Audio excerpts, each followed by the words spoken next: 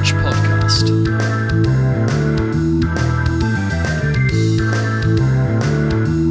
With your host, Hodgie the Hack.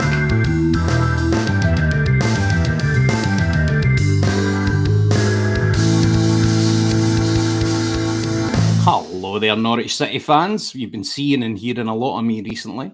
We have been doing Twitter Spaces, live talk-alongs, live-streamed podcasts.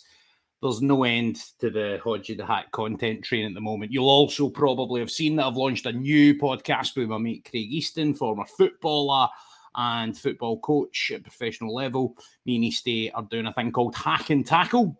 And I've just posted a clip, basically two Muppets talking about football. That sounds about right. Two grumpy old men. Talking of grumpy old men, I welcome one of my oldest friends in the commentary business, Mr. Mark Rodden, is joining us now. Mark, he's a man that hails from the Emerald Isle as well. So he knows all about Andrew Omo, Bamadelli and Adam Ida. How are you doing, Rodders, my man? Yeah, it's been a while, eh? Not bad. Enjoyed watching Norwich. Too long, night. mate. Well, that's the other thing. So you were commentating on Irish TV, and I'm sure you did a better job than... Well, Peter Drury's a good commentator, but they had... Right, this was their balance to the panel on Amazon Prime, right? They had Alan Shearer. They had Les Ferdinand sort of doing the analysis afterwards. Alan Shearer was in co-coms, and Eniola Luco. So basically, and the only Norwich City representation was provided by Simon Thomas, whose job is to remain neutral. Answer me that. Like, I mean, what are they playing at? Did you have a more representative thing going on in Irish TV, or were you on your Todd? Yeah, so it's Premier Sports have a lot of Saturday games over here for Irish TV only, or for an Irish audience only, and they have a good few more in December. And actually, Chris Sutton was on the coverage here last night. Oh, cracking! So, what's he like? Were you... Chris Sutton is obviously Norwich legend. Me and you both Celtic men as well. I don't know if I'm allowed to reveal that, actually. But I'm a Celtic man, and you're obviously an Irish guy. So in terms of that, though, what's he like? What's he like? What do people think of him in Ireland, Sutton? Is he someone that's popular over there, or what's the deal? I think he is. It's hard to know, really, with this pandemic and everything. But yeah, I mean, he shoots straight, doesn't he? You know, so that he does, and he doesn't miss the target. No, he usually doesn't.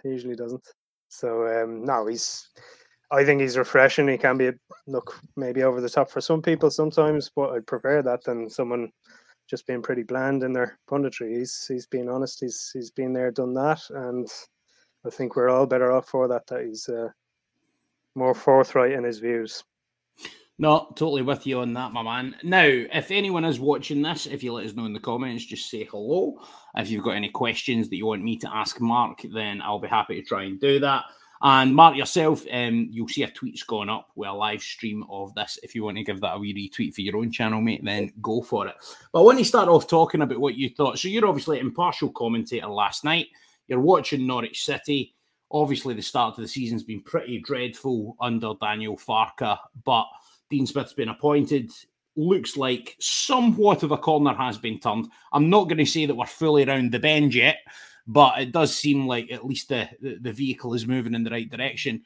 What was your assessment of Norwich City based on last night and since Dean Smith's come in a more general basis? I suppose you could look at it both ways. Should they have taken 6 points from their last two matches? Maybe. Had a lot of chances against Wolves.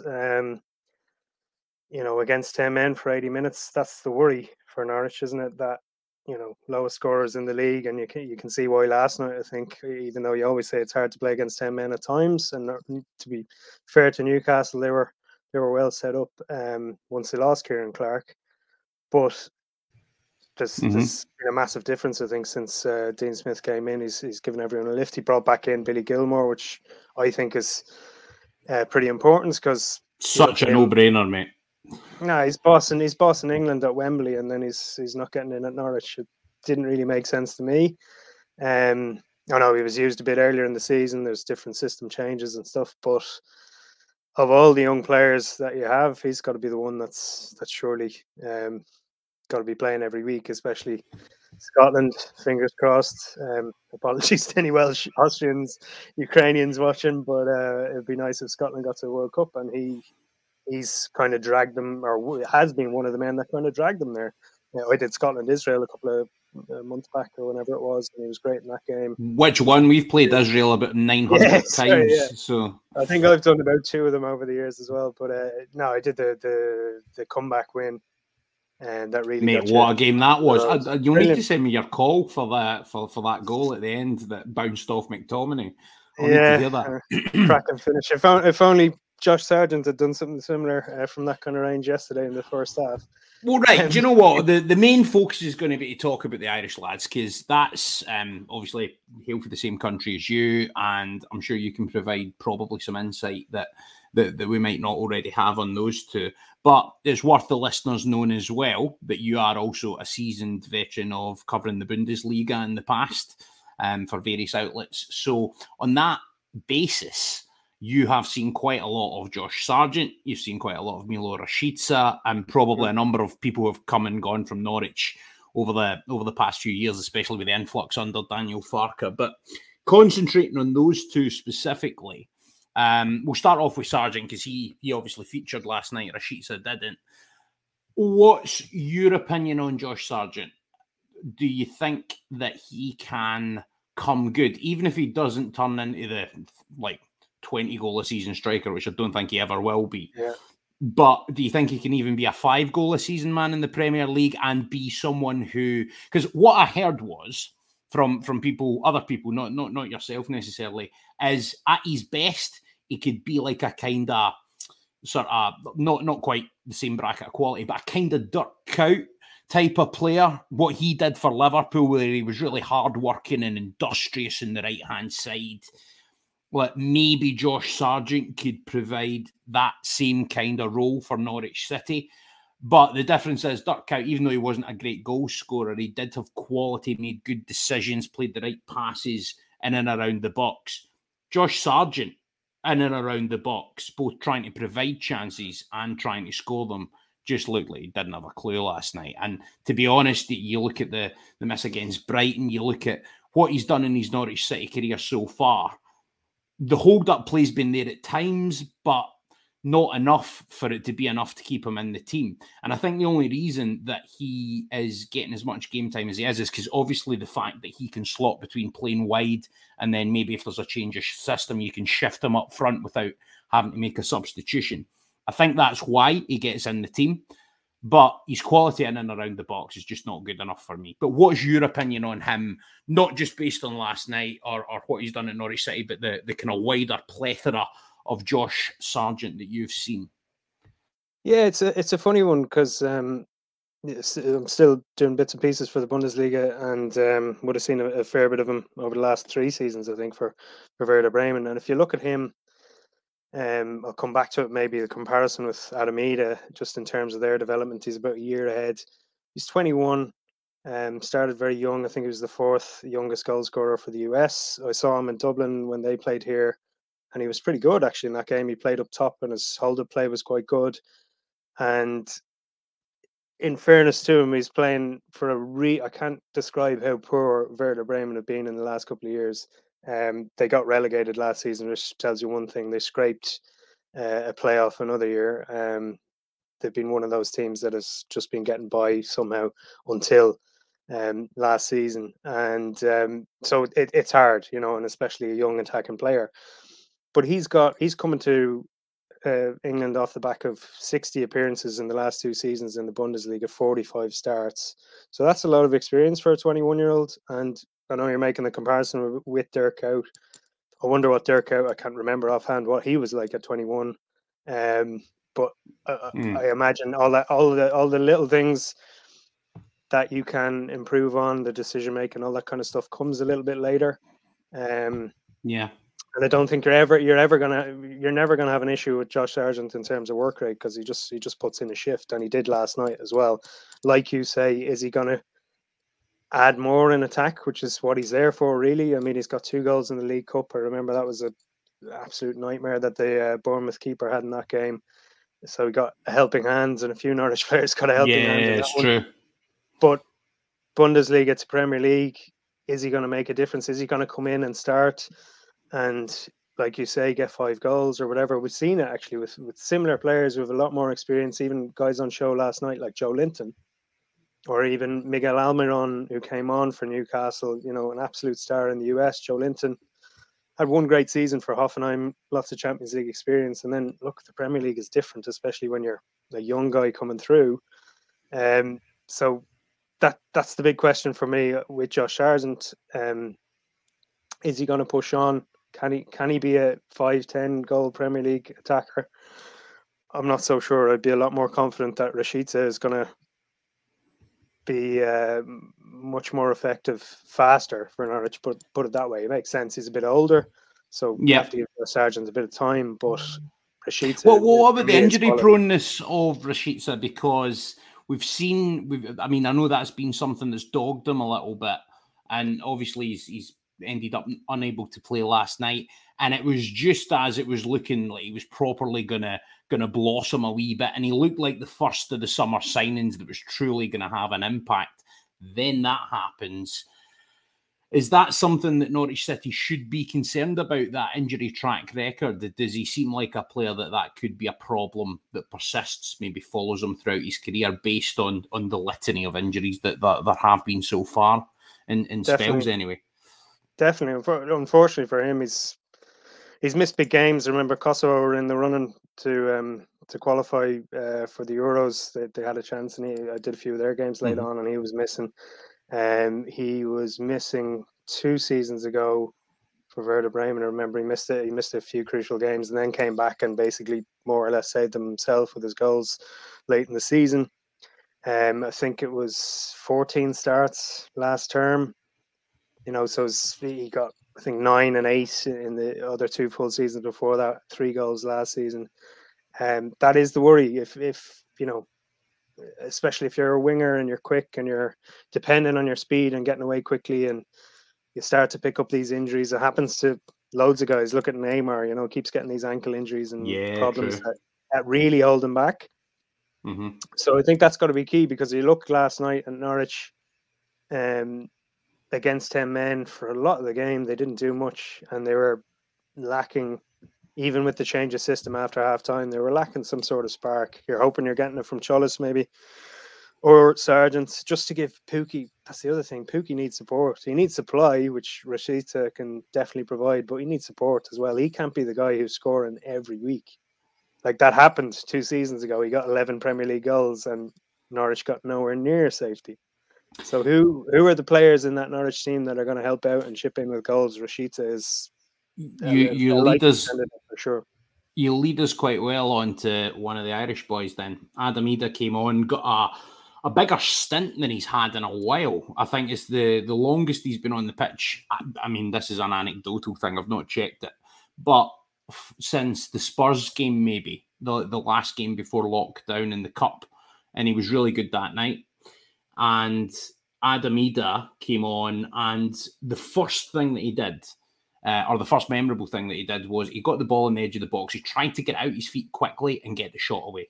And it was almost like the diagrammatic opposite of what Josh Sargent would have done in that situation. He'd probably have been a lot more ponderous and, I don't know, stumbled over it, whatever. I think Adam Idah is a player that has a lot of potential. But the problem for Adam Idah is, in the fits and starts that he's getting, he doesn't seem to be making enough of an impact, definitely under Daniel Farke, to sway the manager's hand. Obviously, the explosion onto the scene with the hat-trick against Preston was quite something. He's not followed that up. In terms of his potential, though, having spoke to insiders at the club, I know for a fact that they're still very, very, very high on him. And Norwich City, no talent. That's one thing I will say. They do no talent. And even though they work within their means, they do very well in terms of recruitment and in terms of progressing academy players to the first team. That was one of the great successes of Daniel Farke's era. 11 academy players getting debuts. One of whom was Adam Idah.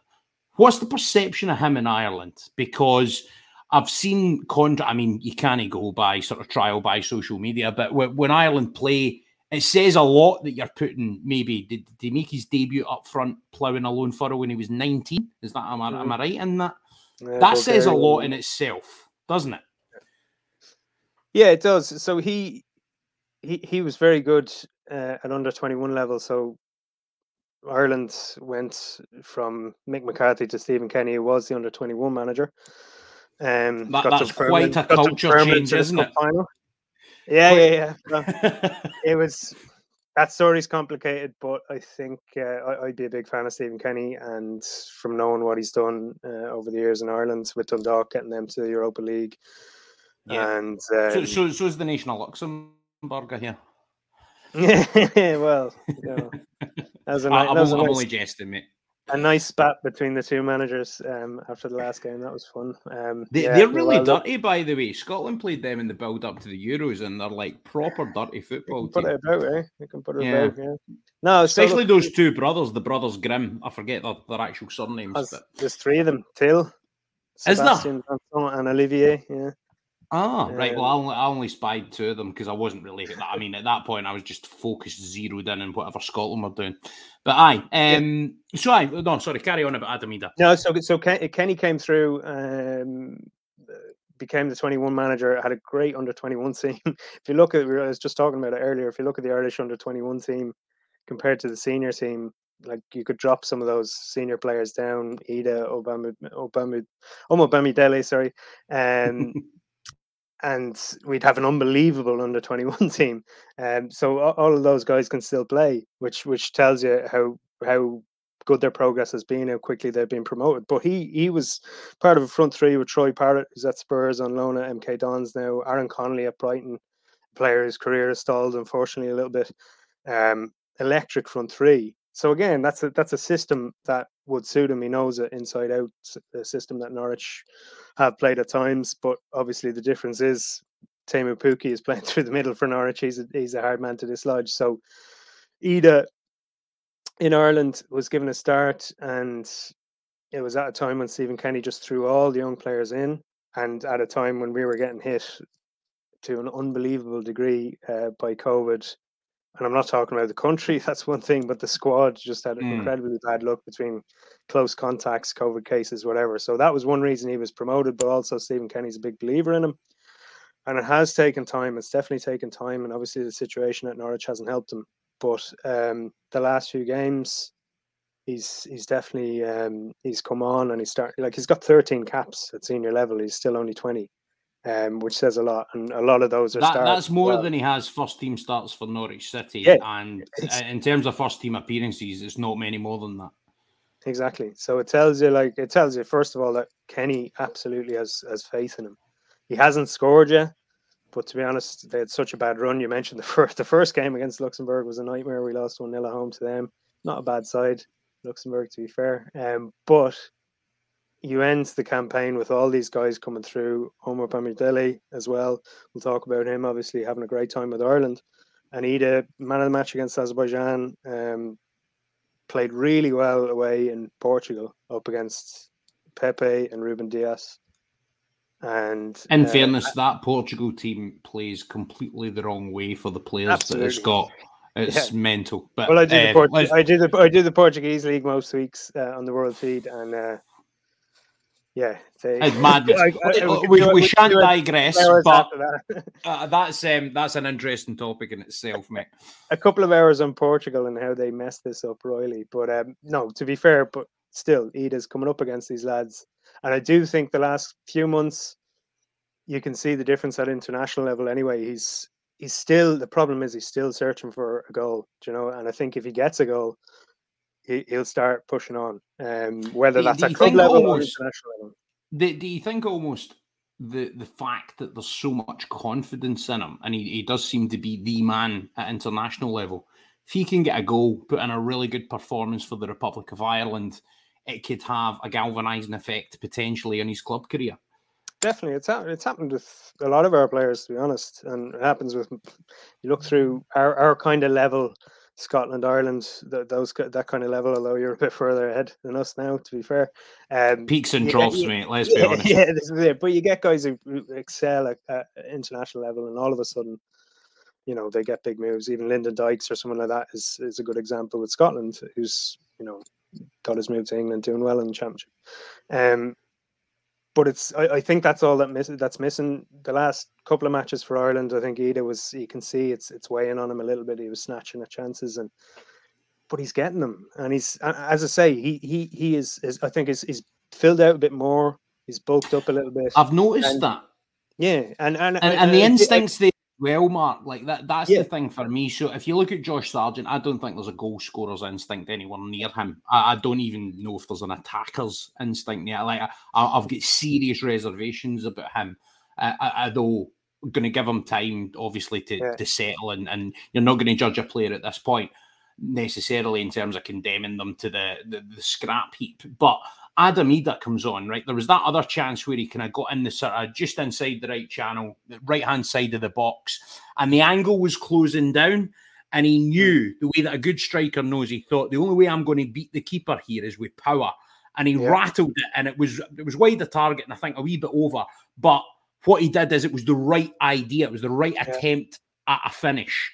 Now, that for me shows where that for me shows why he is now, in my opinion, should be second in the pecking order behind Teemu Pukki rather than Josh Sargent, regardless of experience, anything like that. Adam Ida has the makings of a really good goal scorer and potentially a Premier League goal scorer. Josh Sargent doesn't. I'd agree. Well, look, I personally, call me biased, whatever, I think Ida's ceiling is a lot higher than Josh Sargent's. And how high is it? That's hard to look. This is the big thing with him. We're judging him on 49 minutes and 8 appearances this season in the league until last night. I watched the Leeds game, and can tell a man was commentating a game last night. Yeah, exactly. But you throw Adam Ida on for 2 minutes or whatever it was, 3 or 4 minutes against Leeds, and expect that's. Mate, it was nonsense. Daniel Farke lost his way completely. I think last night he got a good crack of the whip, and he showed enough to get another goal. Not to start, but to get another goal. Yeah, definitely. I think that was first time in a while I've seen him for Norwich where he's made an impact, but it's because he had a bit of time. But I do think he held it up a bit better. His movement for one of those chances you're talking about was good, running across the line, and even for the goal. And this was something we discussed on commentary, not necessarily to do with Ida, but just with Norwich in general. They weren't getting anyone in the box in the first half. And with the goal, they have the extra bodies forward. Yes, they're pushing. Newcastle are tired. You have the extra man, but Ida's behind Dubravka.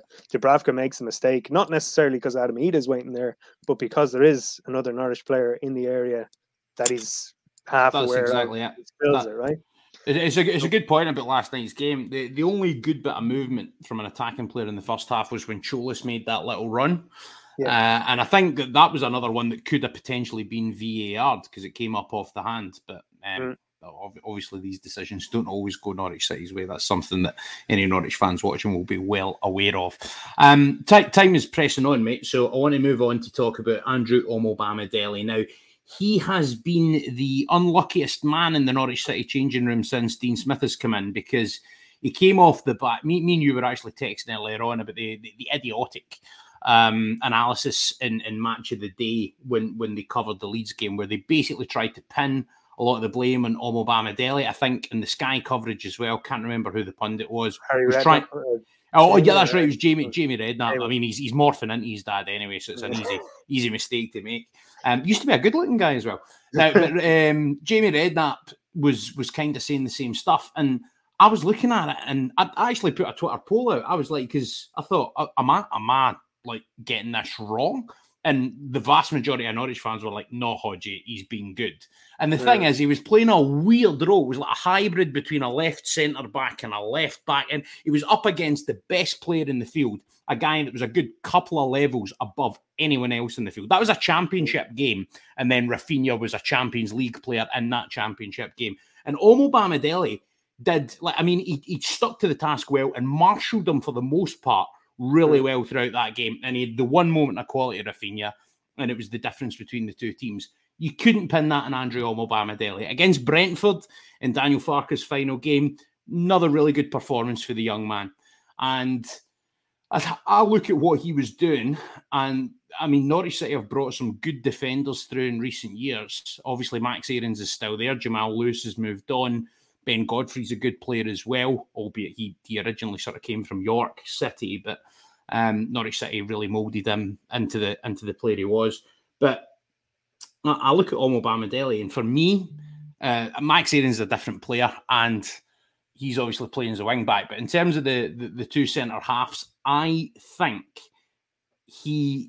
Ben Godfrey's an interesting one because he's a ball playing centre half, but he's one of those players that you could deploy in three positions. You could play him as a defensive mid, you could play him as a right back, or you could play him as a centre back. But he's not absolutely amazing at one of them. Andrew Omo Bamidele could be a really brilliant centre half, definitely a Premier League player, at least like an Everton kind of level player, maybe even better for my money.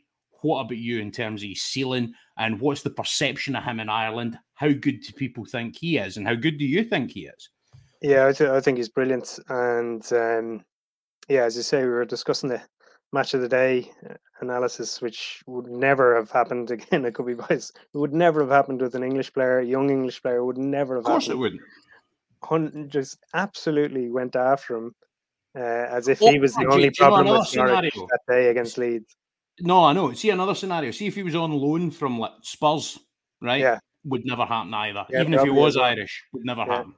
And it was barely pointed out that he's playing completely out of position.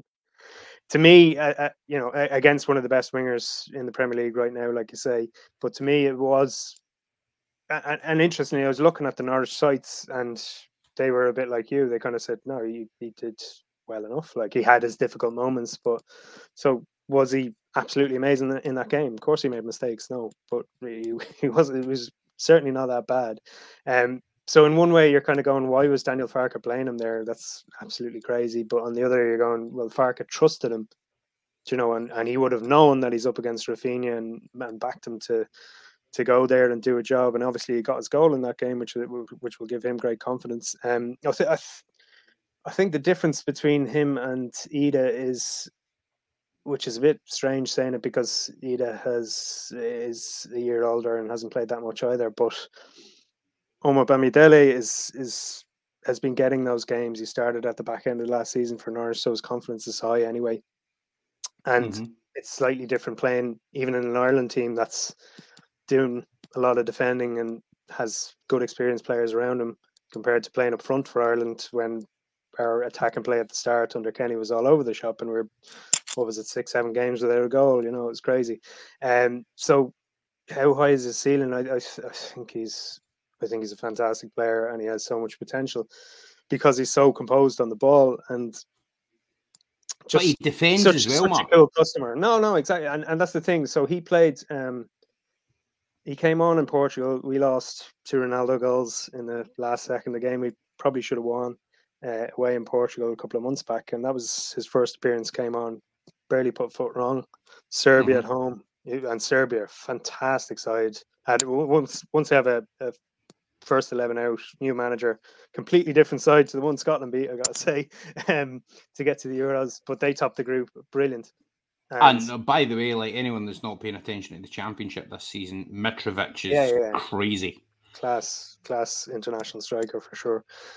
So he started, that was his first start, and absolutely incredible performance. He would have got man of the match, only Gavin Bazunu, who's on loan at very good goalkeeper. Portsmouth. Fantastic performance in that game. But after it, everyone's kind of saying, oh, Bamidele, he's a bit like Paul McGrath, isn't he? Just the way he plays, like he's so calm. Like you say, wow, just Rolls Royce kind of defending, right? That's the vibe you get. And, now, I mean, if Irish people are saying that, that's crazy high praise because I know what the nation thinks of Paul McGrath tweeted it afterwards. He said, like, Andrew Bamidele, take a bow. That was incredible, So we're getting very excited. I love that, by the way. I'm buzzing with that comment, and I wasn't aware of that. That's great. Yeah, exactly. The funny thing is, he was born a few years after Paul McGrath retired, so he doesn't even have an awareness of the comparison, just how much of a god we think Paul McGrath is. But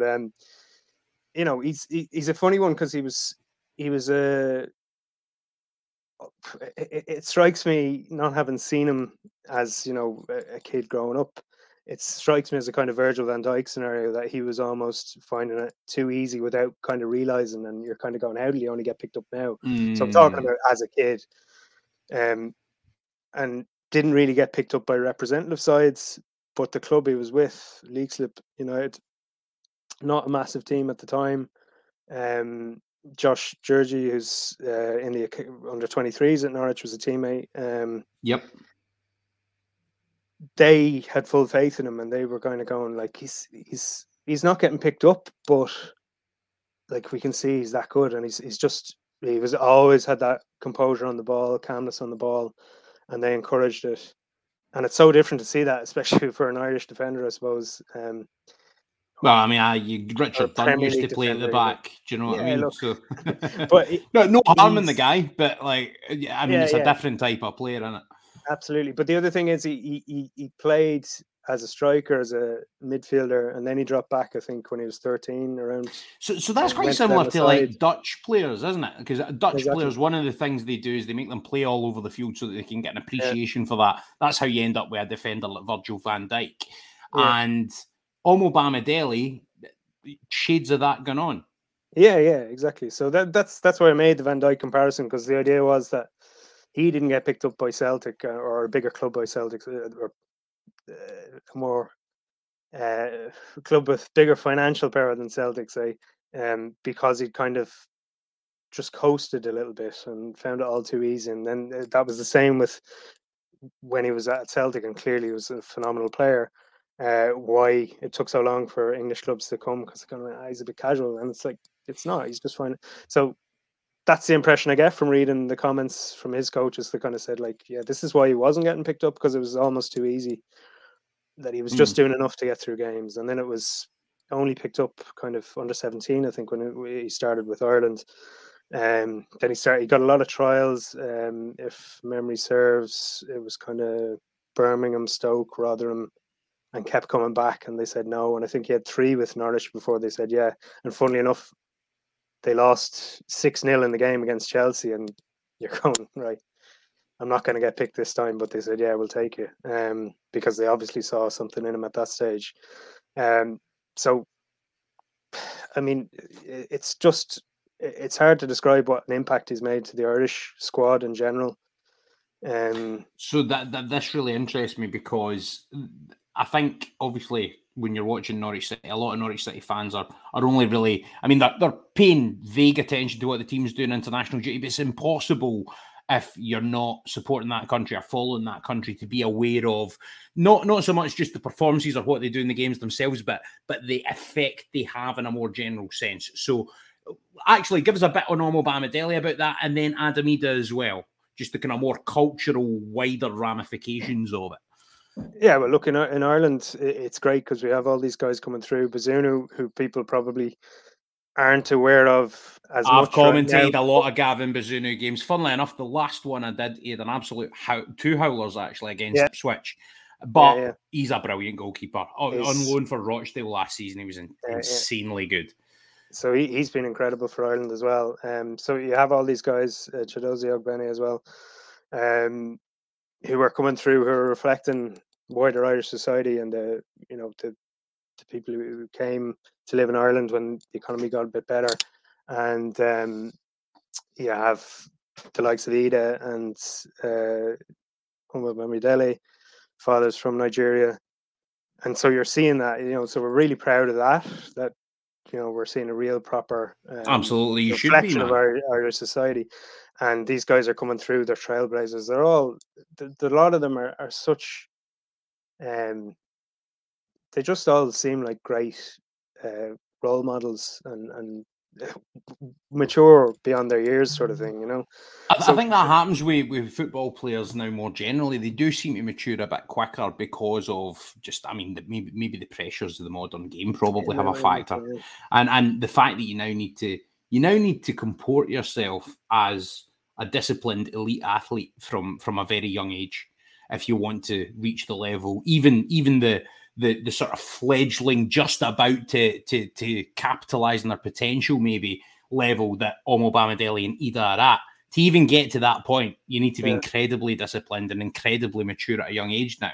But yeah, that's what's been the wider impact though of them and what they've kind of meant to Ireland as a team. So you mentioned sort of in the kind of cultural side, but I mean more within the squad, within the fandom as well of Irish football. Look, we love like any football supporter. You want to see whether there's a club or a country. You love seeing these new guys coming through that you get excited about, and more so Ida was part of that 21 setup. Bamidele sort of skipped it, but that 21 team went pretty close to qualification for the Euros. We never qualified for the Euros, and funnily enough, the pandemic and just the fact that so many of the younger lads ended up getting called up for the senior team sort of scuppered our chances. But for a while, it's such an exciting under-21 team. When you think Creevin Keller's doing really well at Liverpool as well as another really good young player of that age group. And you see these guys coming through. Ida, I think he got, it was 5 goals in 12 games for the under-21s. But you see the pitfalls as well. So we got really excited about Troy Parrott. We were getting really excited about Aaron Connolly, two really good attacking players who will hopefully still come good, you know. They'll have careers, but maybe the fact that Omo Bamidele and Ida at Norwich City is better because there's more chance of getting a chance. Yeah, exactly. Well, especially Troy Parrott, there's just so much pressure placed on him at Spurs.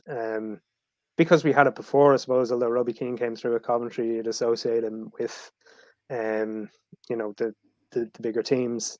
That's a lot to burden for a young man. You know, it's the next Zidane or it's the next, you know, Messi or whoever. There's all it starts sooner and sooner with these young guys now, and I think that's especially attacking players. It hasn't helped in Ireland because you're taking over from Robbie Keane, so he is suffering from that comparison. Because people are suddenly going, oh, Robbie Keane got, what was it, 68 international goals, whatever it was, which is unheard of. Before he was around, our record was 19, 20, something like that. Yeah. Noel Quinn and John Aldridge, you know. So it's and to me, it's just, I've studied this a lot. You see different countries, different approaches. Actually, Omo Bamidele's team, under-17s team, played Belgium in the Euros 2 years ago.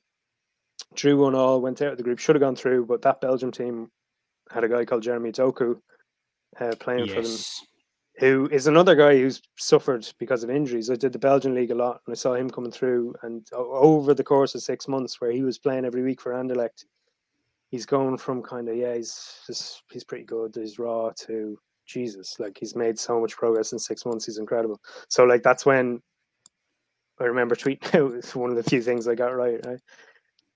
Italy, Belgium, I just tweeted out, a lot of people are going to be talking about Jeremy Doku after.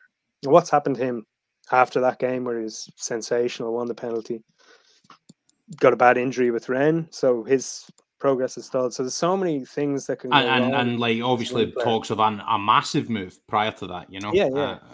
Well, he was at Liverpool. He was showing around, met Klopp, met Gerrard, but decided to stay. But Bayern as well were really close. Pretty much everyone. So that's. But he made, and that's a comparison maybe with Norwich. He made the decision to say, no, I'll stay with Anderlecht, smaller team, and even after leaving Anderlecht. So Liverpool was like when he was 16, was he going to go there? And Klopp's telling him, you can be the next Mane. That's how I see you potentially being progressing that way. So he went, so I go, no, I'll play more at Anderlecht. And then same with Rennes. He went, well, Rennes are in the Champions League. I'll go there. It's the next step up.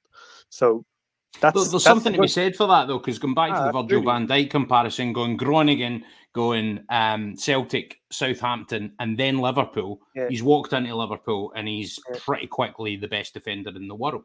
Yeah, probably should have gone maybe a year before from Southampton to Liverpool, maybe, but no, that's from studying it. Like the Belgians, especially, they back in 2000s, it was all about just getting, you know, how are we getting these guys games? We got to get these guys games. I interviewed the Belgian manager after that 17s match, for example, and he said that game in front of 5,000 fans in the European Championship is way better than like 10 under 23 matches or whatever. So this is where it becomes an issue for me and a worry for me. Is Adam Ida, are we going to be talking about Adam Ida at the end of the season and saying, well, he got on 14 times as a sub, made 2 starts, started against Liverpool in the League Cup, started I against. think a lot of that's in you know, Adam Ida's hands, though, because it is. So, first thing is, if Teemu Pukki was to get injured, I would say he was next man up at this point, right? But if Teemu Pukki stays fit, then it's up to Ida to seize his chance if he gets it. And he will get a chance due to load management,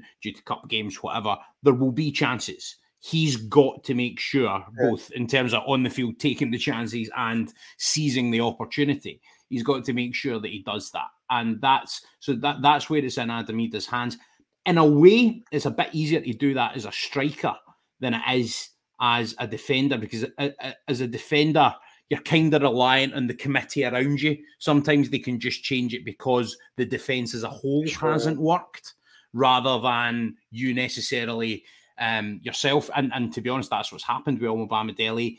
They've gone back to the fact that Grant Hanley's the captain. Him and Gibson were a really good partnership last season, record-breaking partnership, in fact, in the Championship. So I think that factor has kind of played against Omobamidele. I'm almost more worried for him, Mark.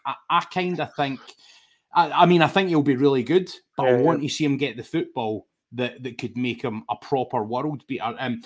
Stuart in the comments said, Omobamidele, I firmly believe, will be at Buendia value cost because he has zero fear and does not let things get on top of him. And that's an interesting thing. The last thing I want to talk about these two, because I know you need to wrap up fairly soon, is mentality.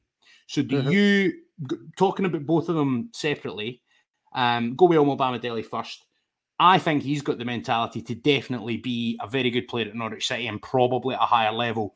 Adam Ida, this is no harm in the kid, but I've still got a question about him, because and it's hard, and that's where it's harder as a striker, because having the mentality to get over those patches where you don't score, those patches where you're coming off the bench and just getting fits and starts and little nibbles at it. It's harder as a striker to make an impact. You're more likely to play 90 minutes as a defender than you are as a striker if you're on the fringes. So that's where the mentality comes in, and it's almost more important for Ida. And I think that, with Omobamidele, we've probably covered that. He does seem to have that character. Ida, what do you think of the mentality in that side of it? Because for me, that's what's going to make or break him. Yeah, well, Omobamidele, I think, has a bit more time on his side. Again, we're talking about a guy who's made 20 appearances, senior level, international and club combined. So that's what he's produced already. So I think he still has a bit more time. Hopefully he'll get his share of games this season. But again, if he only gets 10 games from here, that's probably still fine for where he's at. But it's been a problem, especially for Ireland in the last few years, is that issue of guys being great up to under 17, say, and then all sorts of things can happen. You need a bit of luck, but you need games. And I think Ida's at that stage where he needs games. And I really hope that Dean Smith taking over is going to give him more of a chance. And as well, that half an hour, even he had a bit of a spat with Fabian Schär. That was good. I like that from him. You're talking Me too. about mentality. That's what you want to see. He's not backing down there. He feels he belongs. He feels he has a right to. And Schär was an embarrassment rolling around after being, Oh, mate, I hate the fact the modern games become defenders doing that's become the norm. So with Ida, I think the big thing is games, and we were talking about it in Ireland the last couple of months. Because he was getting, as I say, just something that's not going to help a player at his stage of his development. 1 or 2 minutes here and there. That's not going to help him because he's not got time to show what he can do, get a feel for it, and it's not going to help his confidence, I think, either. Because that's all I'm good for. Do you think he's got the mettle to do it? And do you think if it got to the end of this season and he hadn't made a proper first team impact, that you'd maybe be looking at a loan move next year, or maybe? I was thinking before. What are we? Yeah, a couple of months ago, I was thinking he has to move on loan in January because, was he kept around last season just in case Pukki gets injured? Well, that's the problem when you've got such a talisman, isn't it? Yeah, no, it's a talisman, and you just play one guy through the middle. So he's unlucky in that sense. But there comes a time And I think Aaron Connolly's another guy, Irish guy we could talk about, where if you're not getting a look in, Aaron Connolly's case, I think it's because he hasn't done it enough at club level when he has got the chances. But with Ida, it's like, right, he's at an age where he hasn't got enough time to show what he can do. Do you know what I mean? So that's it, and it's development curve, isn't it? Exactly, right. So you see all these young guys, and Josh Sargent, as I said, is the perfect example. He's got 60 games in the last 2 years behind him in the Bundesliga. I have absolutely no doubt if Adamida went on loan to Hoffenheim, whoever, whatever team in the Bundesliga, he would get games, he'd score goals, he'd grow as a player, he'd get confidence. Is that going to happen at Norwich? No, it's different if he's getting what he got yesterday. Do you know what I mean? If he's getting a fair crack of the whip and he's getting half an hour, then we can tell. Do you know what I mean? Then and that, by the way, that's the managerial change for you. So I think Dean Smith is going to give him a fair crack of the whip, and that's what I wanted to see. It also says a lot, I think, that Stuart Webber has always kept him around because he believes in him and he thinks he's got the ability to impact it when he does come in. So I think that's obviously a factor there, and it's just about Ida getting those chances, taking those chances. It was another reason that the club had to move on from Daniel Farke, because so many players were becoming just out in the cold, disenfranchised with the whole thing. So I think that's the case with Ida. Last thing I want to talk about, Mark, and I could not go my first podcast with a man from the Emerald Isle and not ask about the mercurial figure. Once on a Norwich City commentary about this player, I said he came through the ranks in Ireland, but he looks like he would have come through La Masia. And that is Mr. Wes Hoolahan, who's still absolutely bossing games in League One at 39 years old. He's quality, mate. He is one of the most aesthetically pleasing footballers. And I've commentated like a considerably higher level of game than Norwich. Not as much as you, mind you, but I have commentated teams at Champions League level in their domestic leagues before, and I can't think of many players that were more joyous in the eye than Wes Hoolahan. How revered is he by Irish fans? Mate, Wessie. Look, he's up there. We've had a few players like that have just been not used as much as they should have been. I think he came through at the wrong time. If he's come through a couple of years later, when Barcelona and Spain have done their thing, fair point. Then he definitely suffered from that. Look, he's doing well for Shelbourne, but he's small, isn't he? So I saw him. Shelbourne nearly got to the Champions League group stage one year. They drew 0-0 against Deportivo La Coruña at home, and he was brilliant in that game. And which Deportivo vintage was that? Was it Aldo Ducha sort of vintage, or is it a bit after that? What was the bald striker they had up top? His name escapes me now. That's going to annoy me. Walter. They had Roy Mackay, and then they moved on for him, didn't they? Leave that with me. Pandiani. Something. Oh, Jesus, why is it? I think it was Pandiani. Do you know what this is? Pandiani, yeah, exactly. Yeah, Pandiani. Aye. I think he got a goal or two in the second leg. Lost second leg 3-0 anyway. But no, like Wes was whatever age he was then, 16. Yeah, he was still 16 years ago. He was 20, so he was getting on even at that stage, and he's still in Ireland. And I think it was Paul Lambert took him to Livingston. Yes, that's right. And then Blackpool and then Norwich. So he had to work his way up, like.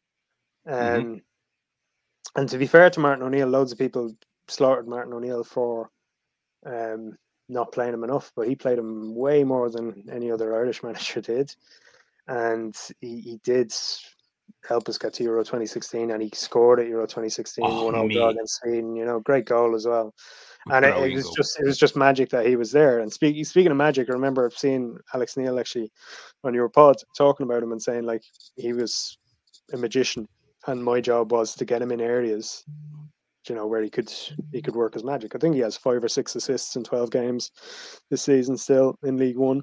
Do you know what, mate? I was doing I do some EFL commentary at the moment. I was doing Cambridge the other night, and they're obviously managing like the games that he plays, and it was a rest night, and I was absolutely spewing, man. Like honestly, like I did a game last year as well. It was one of those like properly foggy, you could not see a thing, right? And I'm you know yourself, and I was doing it what we call off tube. So trying to watch it on a screen, trying to identify who players were with basically no identifiable factors other than the vague area of the pitch that they're in and the direction that they're running in. But when the ball was with Wes, it was glued to a wee guy's left foot, and he was just had complete control. It was his to leave you spellbound with. So I would be going, yep, good passing move here, like trying to buy time as I try to know who the players are. Houlihan, you would know when it was Wes. And as a player, I mean, honestly, that fans of this podcast know my season as the Norwich City commentator. I wasn't the most polished back then, but it's still the most joyous season that I've ever had commentating in games. And Wes was a massive part of that. He was a massive part of that. He's like an old street footballer, but he played a lot of futsal when he was younger as well. That's something every country should be investing in. So that's and funnily enough, if you read about it, if you read interviews with guys and like Gio Reyna, all these different guys around Europe, they'll say played futsal when I was younger, and it's any guy with such good close control. And that's usually one reason for it. But 43 caps for Ireland, if you're talking now, and to be fair, Stephen Kenny, we're playing a lot more progressive football under Kenny, and it's starting to bear fruit. We're actually missing Wes Houlihan. Like, that's, if we add him, it would be perfect with the rest of the guys around him, because that's what you want. You would build a team around him now, whereas back then it wasn't happening. So even Norwich are missing Wes Houlihan this season, or Wendia, or whoever. That's who they were kind of missing last night, I thought, as well. Just someone to pick a running around the box. You're not wrong. It's the role we want to see Billy Gilmore step into, definitely. Last one for you, Mark, because I'll let you go now, because we're definitely into stoppage time in terms of the time you told me. Do you think Norwich City stay up based on what you've seen so far this season, and particularly, obviously, seeing the team at close quarters last night? The worry, and I could see Dean Smith was anxious. He was looking very anxious on the sideline last night as the game went on. The worry is, are they going to have too many games like that? Like Wolves, where they had big chances and they didn't score, and like last night, where, it's not going to happen very often where you get 80 minutes against 10 men and against a team that's been struggling. That is the worry, but if you asked me that, 6 weeks ago, I would have said you're having a laugh. We were down by like a stone, right? But they're four games unbeaten, so why not at this stage? And the home form is obviously going to be key. I saw they took 4 points against Newcastle 2 years ago, so judging them against Newcastle is probably not the best thing to do, but you're picking up the points. Do you know what I mean? Whereas if you're in with a fighting chance now, only 3 points behind Watford, 4 off Southampton. There's teams there that can be sucked in. Even Brentford, Crystal Palace, great starts, whatever. But it's not going to take too much, I don't think. And if you've already beaten Brentford. But those kind of teams, if you can beat them, I think it'll be very tight. I think you've given yourselves a better chance with Dean Smith, because he's been there with Villa as well, to be honest. He's survived a relegation scrap, so seasoned veteran of the... I think it might go down to the last day or two. Do you know, I think if we can go into the final match day with a chance, I think every Norwich City fan in Christendom would have taken that. Definitely a few weeks ago. From that point of view, last night is not a bad result. Keeps the unbeaten run going. That was the key thing for me.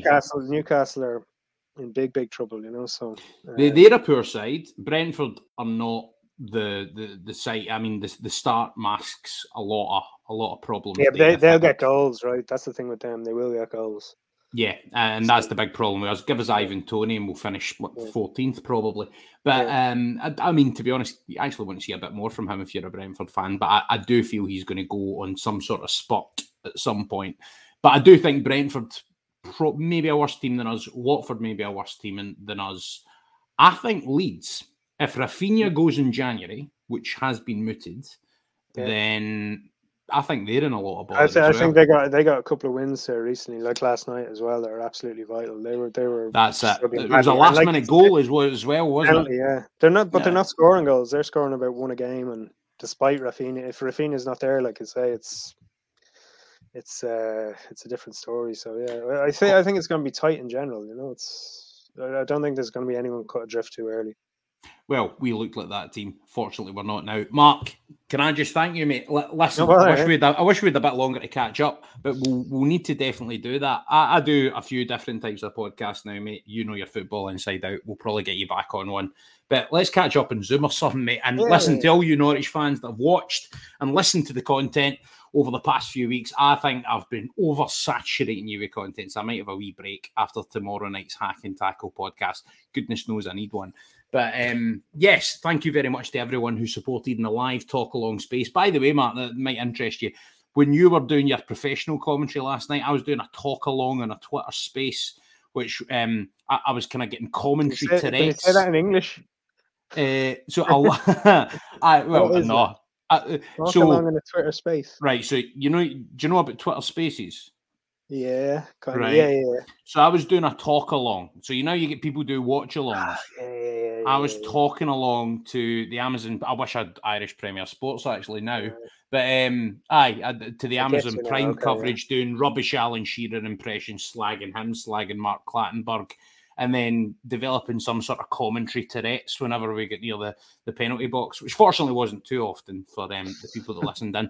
But the live talk along was great fun. Thank you to everyone who contributed to that. Thank you to everyone who's followed my Twitter. If you have enjoyed the podcast tonight, please subscribe to my YouTube channel, which is youtube.com/HodgieTheHack. You can find me on all the social media. Hodge on Nodge. If you're listening on the podcast version, then please do give us a wee rating on there and make sure and subscribe to the audio podcast as well. But thank you everyone for listening tonight, and thank you to Mark for coming on. And on the Ball City, come on you Yellows.